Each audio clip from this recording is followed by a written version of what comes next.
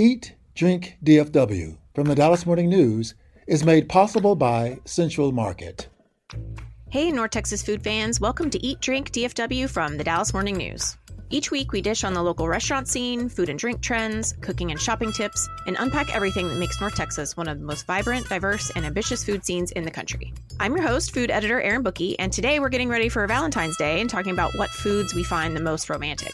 We'll also talk with Michelle Carpenter, chef and owner of Restaurant Beatrice in Oak Cliff, about Cajun food, sushi, and becoming a James Beard semifinalist. It all gets started right after this. Central Market is really into food. Like when we say cheese, it's in 12 languages into food. Butchers, bakers, and sushi roll makers into food. We're talking so obsessive about quality you can shop blindfolded into food. Central Market is really into food. If you are too, then let us turn your shopping list into a treasure map. Get inspired, get adventurous, or just get a chef-made dinner when you've got more taste buds than time. No place makes every meal more amazing like Central Market. Really into food. Shop now at centralmarket.com.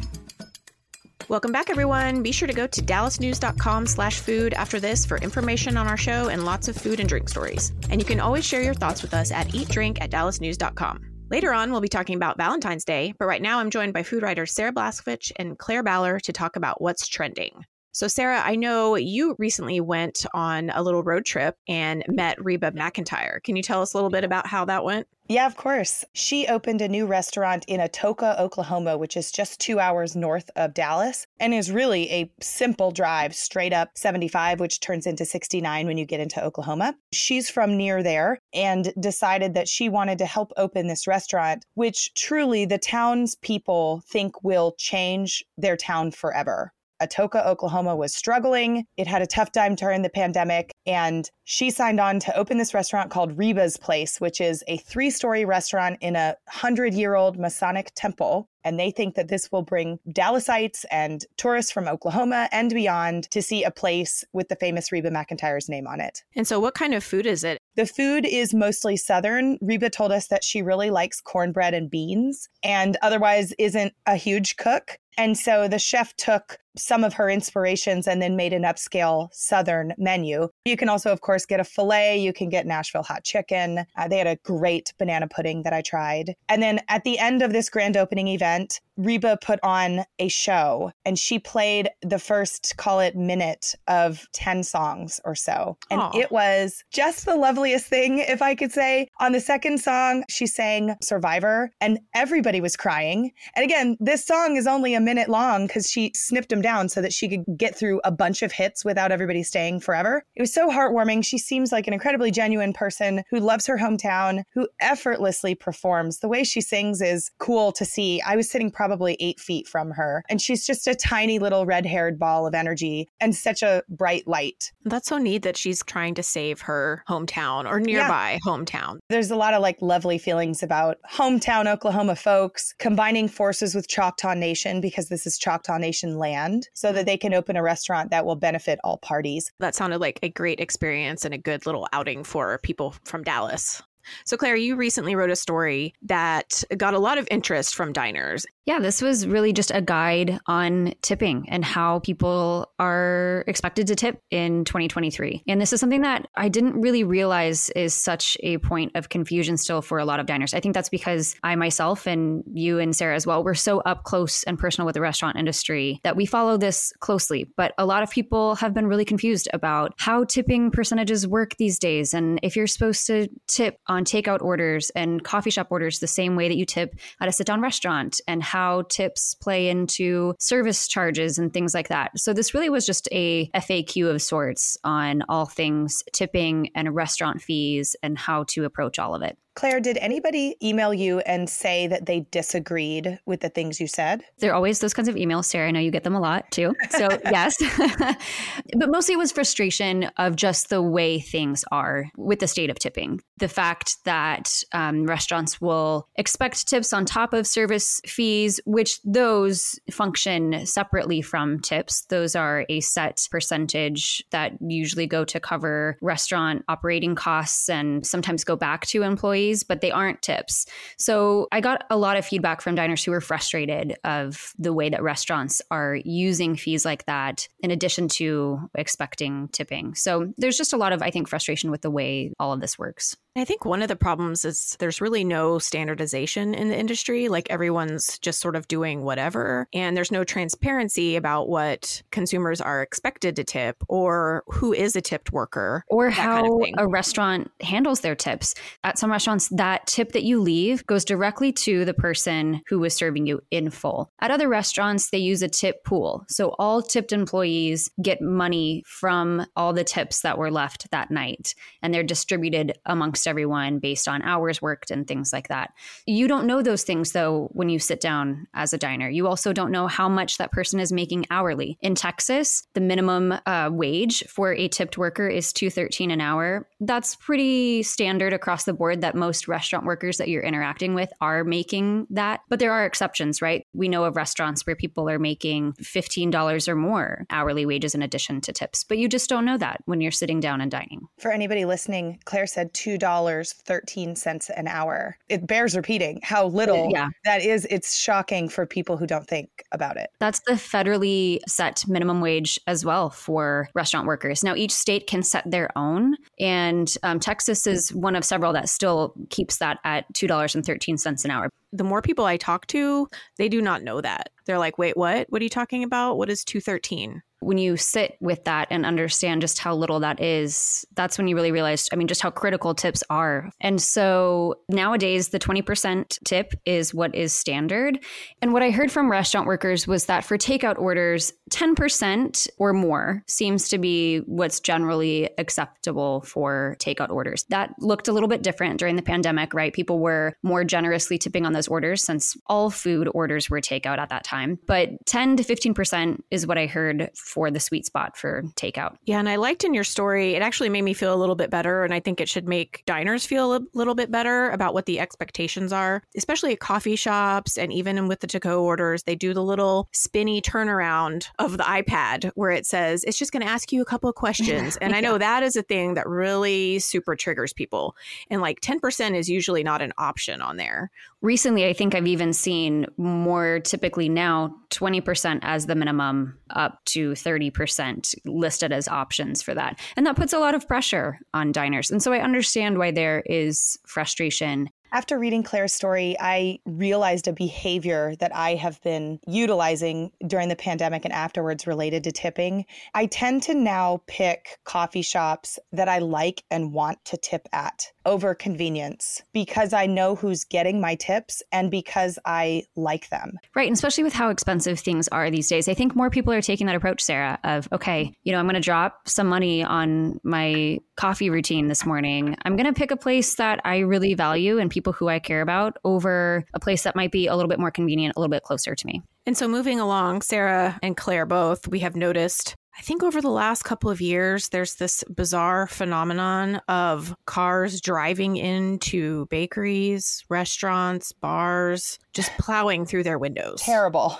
And is this just a Dallas thing? I think a couple more happened just this week. Sarah? They did. And you can read a story about that on dallasnews.com/food. Sadly, we are more distracted than ever when we're in our cars. And a wacko side news story when it comes to restaurants specifically, right, is that restaurants are closing and diners and restaurant owners in Dallas-Fort Worth have been injured by cars. So it's not just stuff in the middle of the night when a restaurant was not open. That's happened twice at S&D Oyster Company after 2:00 in the morning, and thankfully no one was in there, but it's also happening during business hours. These two incidents last week, one at Myers Garden on Henderson Avenue in Dallas, and one at an Italian restaurant at Preston and Frankfurt in far north Dallas. Both of those, there were people nearby. And at the Italian restaurant, 4 people were injured.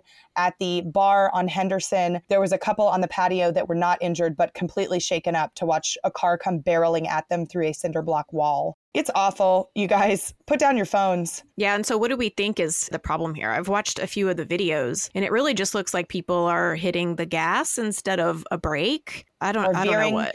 Veering off of the road. This Myers Garden, for instance, is kind of on a corner. So it's like, did this person take a wrong turn, try to make a U-turn? I don't know the answers to those. Oftentimes, but not all the time, these people are impaired. There's also been incidents, like you said, Erin, of just hitting the wrong pedal with your foot.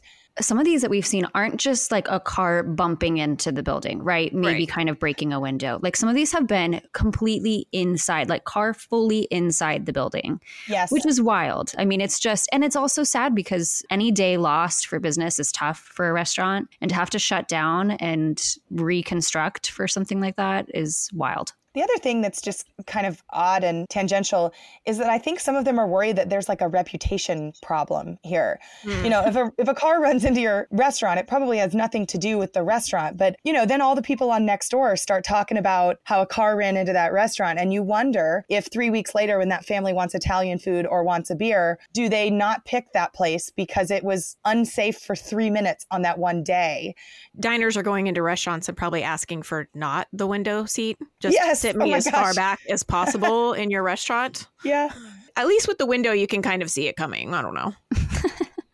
Thanks, guys. Stick around. We're going to talk with Michelle Carpenter, chef and owner of Restaurant Beatrice in Oak Cliff. Central Market is really into food. Like when we say cheese, it's in 12 languages into food. Butchers, bakers, and sushi roll makers into food. We're talking so obsessive about quality you can shop blindfolded into food. Central Market is really into food. If you are too, then let us turn your shopping list into a treasure map. Get inspired, get adventurous, or just get a chef-made dinner when you've got more taste buds than time. No place makes every meal more amazing like Central Market. Really into food. Shop now at centralmarket.com. Welcome back, everyone. I'm so excited to chat today with Michelle Carpenter, a longtime Dallas chef. She has owned Oak Cliff restaurant Zen Sushi for 15 plus years and the newer Restaurant Beatrice, which was just named a semifinalist for Best New Restaurant in the 2023 James Beard Awards. Since this is your first time on our show, I would love to hear kind of about your background, where you grew up, and some of your favorite food memories. Well, I'm half Japanese, half Cajun. I was born in Tokyo. My father was in the military, and I lived there for 5 years. We moved around a little in Japan, so I got to see a lot of different areas. We came here, I guess, when I was 5 years old, moved to Texas and Louisiana, back to Texas, back to Louisiana. So been around a lot. My mother and her mother used to make the most amazing meals, and I got to watch as a child. And I didn't realize how much of an impression that would leave me until later on when I got older. But I loved how much thought and intention they put into their food. All the different things that they would make: homemade mochi, sashimi, we would do grilled fish. It was a lot of home style cooking, and they had a little bit of land and they got to grow their own fruits and vegetables. And I was very nice to go to the garden and grab some stuff and incorporate it into the dishes that we had. It's some of my most cherished memories. That's amazing. And is that what prompted you to go into food as a career? Not at all. It was never a part of my thought of what I wanted to do in my life, but I didn't realize my family was so centered around food. Every family occasion, every happy moment, every sad moment was always around food and the family. And that's just how we expressed our feelings for each other, our love. When I moved to the United States, I got to meet my Cajun side of my family, and it was a complete culture shock coming from Tokyo to rural Louisiana. But I loved it. I embraced it. My family embraced us, and it was very special. We would go fishing. We would go to the swamp, do crawfishing there. We would get catfish, bring it back, clean it, and we'd have a huge family meal. And I love the idea of catching your own food and growing your own vegetables, coming back home and having a big family meal. Yeah, I guess there's some similarities between Louisiana and Japan being so close to seafood, and everything's kind of centered around that. Exactly. And I've used a lot of my sushi knowledge, of course, with seafood. At Beatrice, we have a lot of seafood dishes that we offer. The treatment, obviously, and the technique is different, but I think that some things translate very well. And so a lot of people don't really realize that you're one of the few female sushi chefs in existence. I really didn't know about that when I embarked on my career 35 years ago. Of course, I encountered some obstacles. I didn't realize how rare and uncommon it was. I guess I got a lot of, you're a woman, you can't be a sushi chef, or you're not Japanese and you can't be a sushi chef. Back in the 80s when I first started training, it was very dominated by Japanese men. It was hard, but I did find a place in California to do my apprenticeships, and there were 3 restaurants. So I got to see all these master chefs at these 3 restaurants and see their different techniques and their styles. I got to basically learn on my own because there weren't a lot of people that took me under their wing. I don't know what it was, like it was a language barrier or something, but it allowed me to see 30 master chefs. And even though we may not have been able to communicate in Japanese, I was still able to see these things and put it into practice and develop my own style and my own technique. So Zen Sushi has been around for 15 plus years now. What was the Dallas food scene like when you opened that? I would say in Oak Cliff, there were very few restaurants in Oak Cliff at the time. It's kind of hard to imagine right now. Right now, yes, yes, we have a bunch, and thank God we do, because I feel like Oak Cliff, we deserve that. You know, people here are very diverse. It's a very diverse area. It's an exciting time right now, but 15 years ago, it was pretty barren.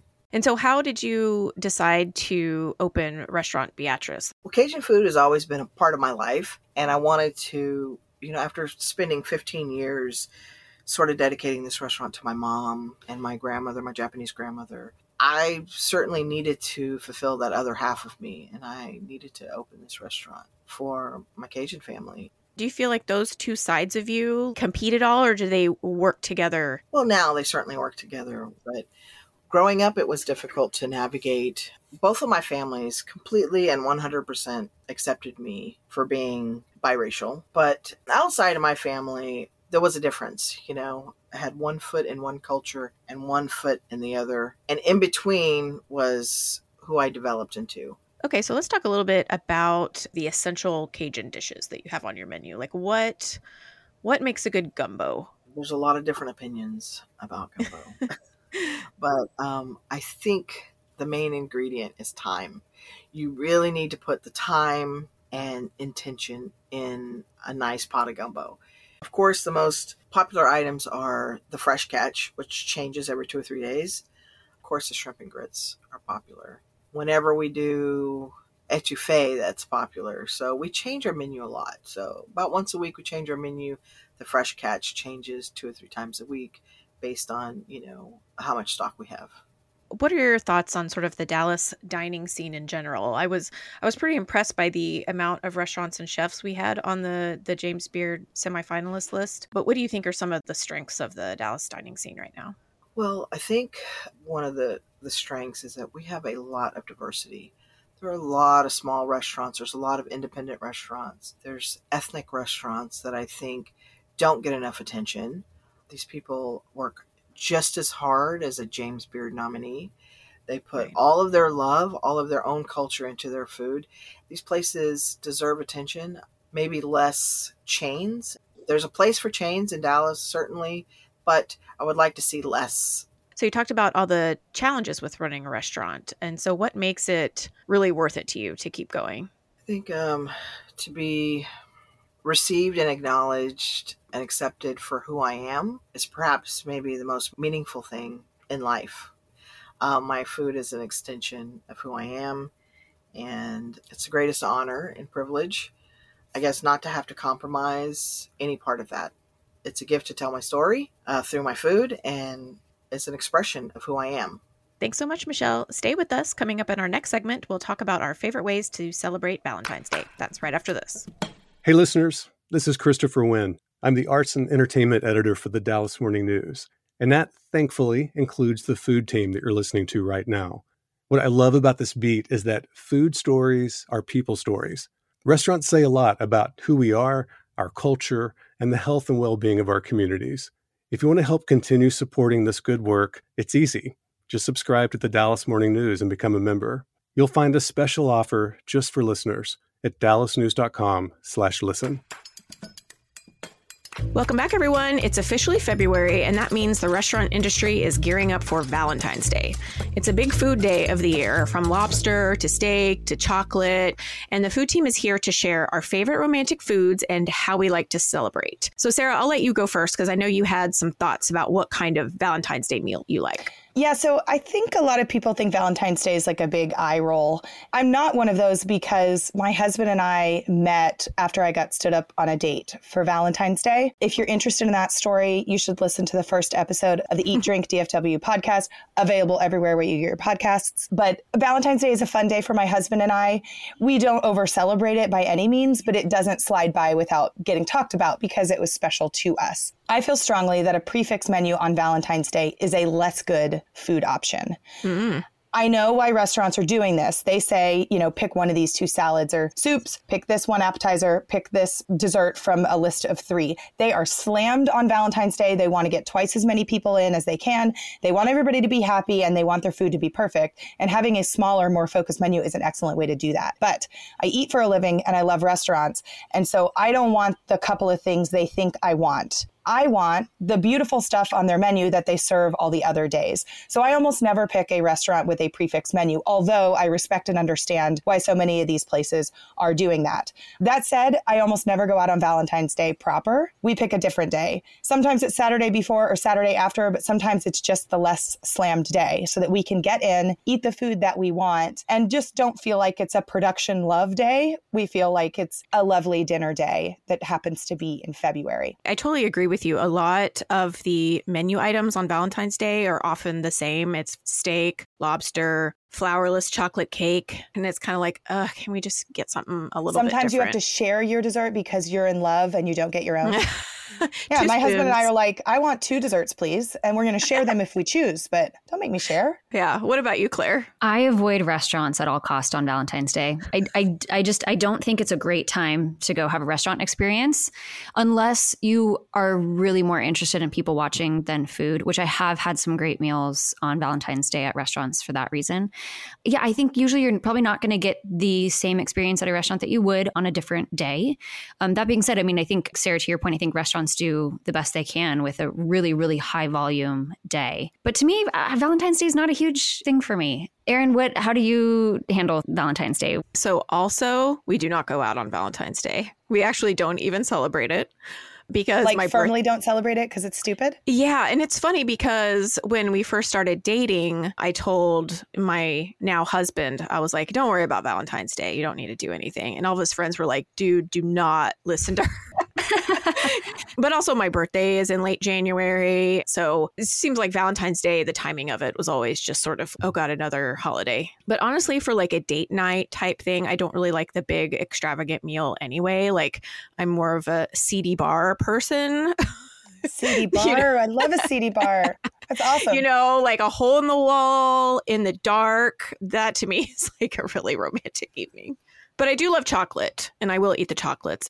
Growing up, my mom was a teacher, so she was big on like the little holidays. So we always got like a Valentine's Day present. So I almost see it as not even like a romantic holiday. I'm really into like the friendship parties and the galentines. That's kind of what I prefer. Erin, milk chocolate or dark chocolate? Oh, dark chocolate always. Good answer. This year, I am hosting a Valentine's themed bridal brunch for a girlfriend who's getting married. And I'm super excited about some of the chocolates. Speaking of chocolates, I bought a big pack of Kate Weiser truffles and they're heart-shaped. And you can get them filled with 4 or 5 of their different flavors. So I'm getting these pink hearts filled with raspberry. It's the most delicious thing. They're beautiful bonbons. And I think that'll be a fun party favor at the end. So if anybody needs an idea for their sweetheart and likes chocolate like the rest of us do, Kate Weiser is an excellent option. Yeah, I'm always down for a box of chocolates. So maybe I'll start encouraging my husband to at least do that. And that's all the time we have for Eat, Drink, DFW this week. Thank you all for joining, and I hope we've made you hungry for more. We also want to hear from you, so share your food thoughts, favorite restaurants, or tasty recipes with us at eatdrink@dallasnews.com. The show is produced by Julie Fisk. To stay up to date on every episode of this show and hear more from our newsroom, just follow the Dallas Morning News wherever you get your podcasts. And if you like what you hear, please rate the show and give us a good review. Find links to everything we do at dallasnews.com/listen. You'll also find a special membership offer there just for listeners. For the news, I'm Erin Bookey. Thanks for listening, and we'll see you next week. Eat, Drink, DFW from the Dallas Morning News is made possible by Central Market.